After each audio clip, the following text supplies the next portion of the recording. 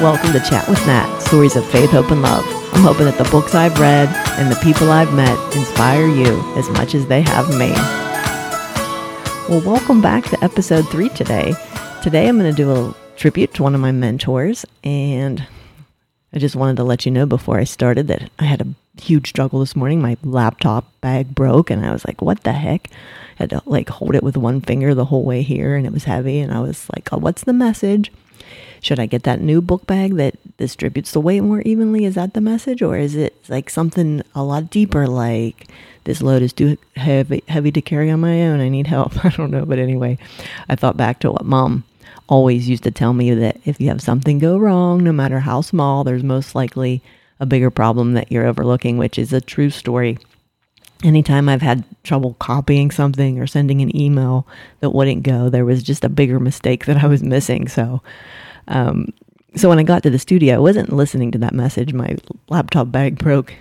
I didn't listen fully to what the message was, but when I got here, I looked inside and I didn't have my charger. So I was like, oh, it was a sign to go back, look and see what's in there, and you're missing something. So, but I tried to do it without the charger anyway. I looked and I had an hour and a half left, and I said, I should be able to get the outline done, and it recorded in that amount of time. But just like with your gas tank, when you're driving somewhere and you think you have 50 miles and you really only have like 10, I only had like 20 minutes on my laptop battery. It just kept going down quickly. So I had an outline, but no time to record it. So I had to stop and walk home. And on my walk home, I was like, Natalie, that outline was horrible.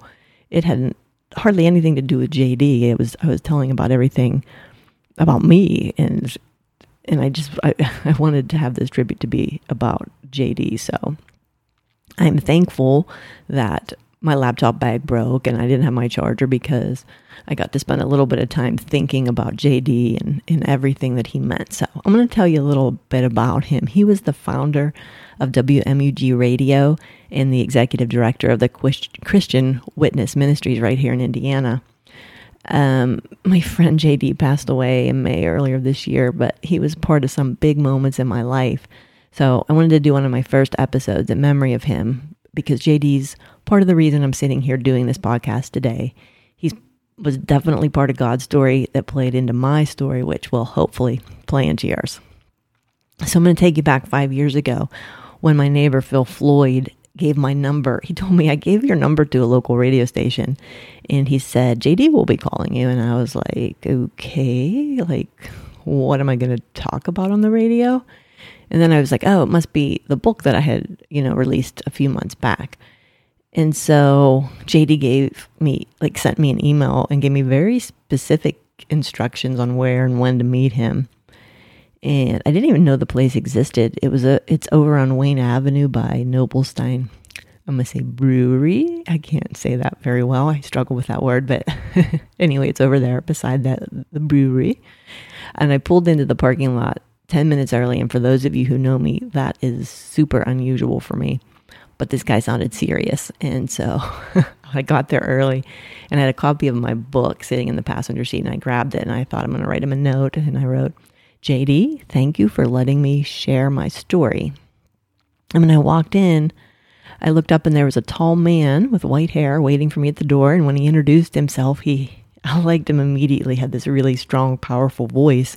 And when he spoke, it sounded like he jumped out of the radio. He had such a radio voice. And I told him, and he laughed. And then told me the story that he'd been interested in broadcasting when he was a senior in high school, and they told him that his voice was too monotone, and so he didn't pursue it at the time. And I just want to take a second to pause and emphasize this. Like, don't ever let anybody tell you can't do something.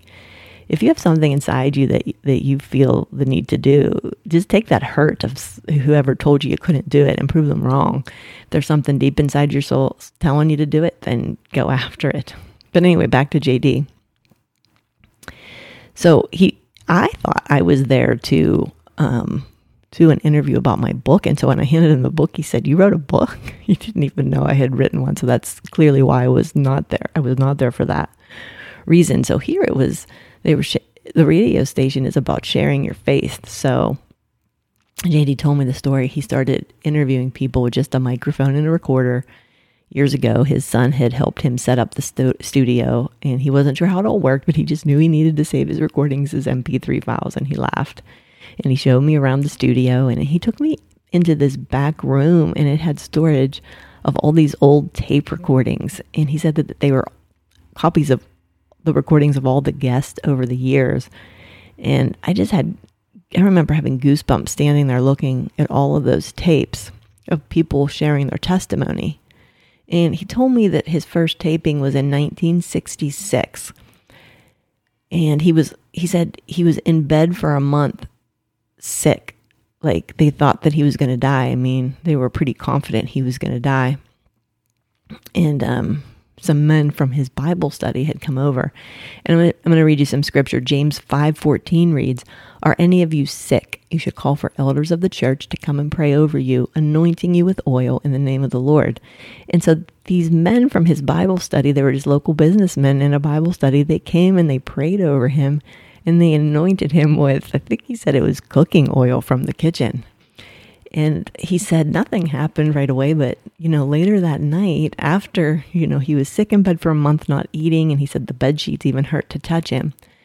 But later that night, after those guys had prayed after him, he asked his wife if she had any meat, and she made a mistake. And, they went to the doctor after that, and the doctor couldn't find anything wrong with him, and he was a walking miracle. And after that, JD remembered his thoughts of the radio and how he had wanted to do that, this desire that he had. And so he had this idea of he wanted to share his testimony of how he had been healed, and he knew a couple other people that would be willing to do the same. So he went to another local radio station, and he asked, this was back in 19, what did I say, 19? I just can't believe this, 1966. That was before I was born. But anyway, he asked if he could do a radio station. He said he had 8 people that he would share their testimonies, and the guy at the radio station said, they don't typically do anything less than 10 weeks, so that they would give him a 10-week show, and that was it. And JD didn't know 10 people who would share their faith at the time. So he said he would do it, and if he couldn't find another 2 people, then he would just use 2 of the ones he already used. And that was back in 1966, and he, every week until he died, had a testimony that he shared. So if you do the math on that, I mean, that was over 50 some years. It's like over 2,000 interviews of people sharing their testimonies when he didn't even think he was going to have 10. This is thousands later, and his son, Greg, still carries on that legacy today, where he does weekly testimony interviews. So, I mean, God provided. So my interview was aired the Sunday before Thanksgiving back in 2018. And I find it ironic that we're at Thanksgiving weekend. That was 5 years ago. It's hard to believe. But after my interview aired, a few months later, I was enrolled in a life coaching class. And one of our activities was to write about the top 10 days of our life, excluding like wedding day or birth of a child. And on my top 10, one of those was my interview with JD. It just something, I don't know what it was, but it was just a powerful day. And so over the next year, it's a long story I'm not even going to go into. It was in my original outline, but it's too much. But over the next year, I got to work really close with JD as my friend Carrie and I did a weekly radio show. We did Coffee and Scripture with Carrie and Natalie, and we got to spend almost every week with JD, and he told us all of the amazing testimonies he had over the year, and he even showed my favorites, like the story he has about Jimmy Stewart. Jimmy Stewart was in town, and he knew he should have got his autograph, but he didn't have any paper with him.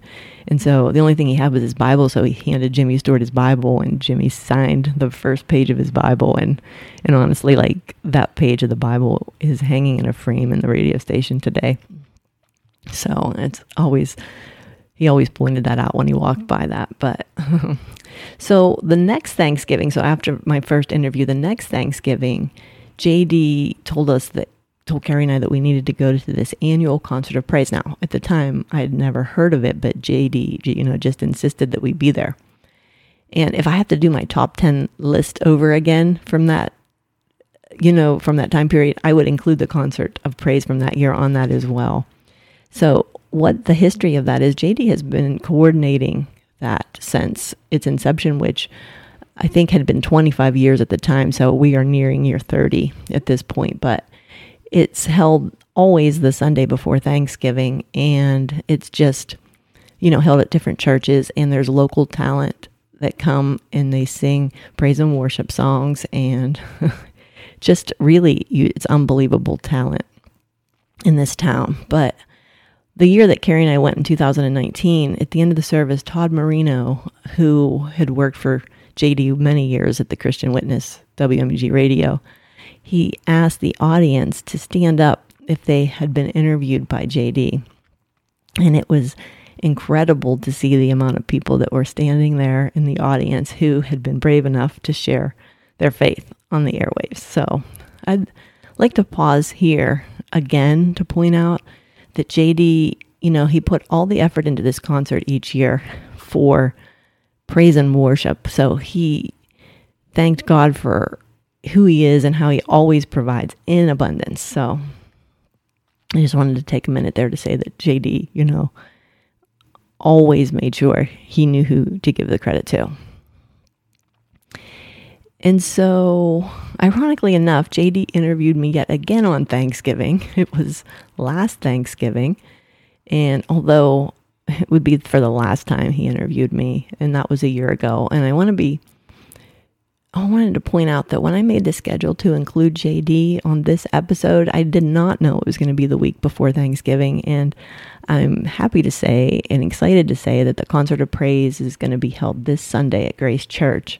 JD won't be there, but it will be a nice tribute to him. And also, again, it's about praise and worship. So I was fortunate enough. So when I had my interview last year, I got to spend some time with JD, and I spent the next several months before his passing. I spent some time with him, and there was such a peace with JD that was really quite beautiful. He was probably for the first time in his life content at just sitting home with Daria, his wife, and he was, I would say the word, he was satisfied that he had lived a good life and done what God had asked him to do by sharing his faith, not only with his family, but with anyone who would listen. Another thing about JD is, for those of you who don't know him, he was an insurance salesman. And just a cool side note is I just learned not too long ago that his office as an insurance salesman is literally next door to the office I'm recording in right now. And so I'm not at the station, by the way. I'm at my writing studio, which is clear across town. But I found out that JD's office when he was insurance salesman was literally next door to where I'm at right now. But earlier this month, I found a book on my bookshelf that was written by JD, and I don't remember him giving it to me, but he must have given it to me at one point. But the book is titled Before You Call the Undertaker. So, you see, he was selling insurance to people to be sure their family was to be prepared when they died, but he found it way more urgent for not to have insurance, but to know where you're going if you die. Like, do you know Jesus? More importantly, are you sharing your faith with others?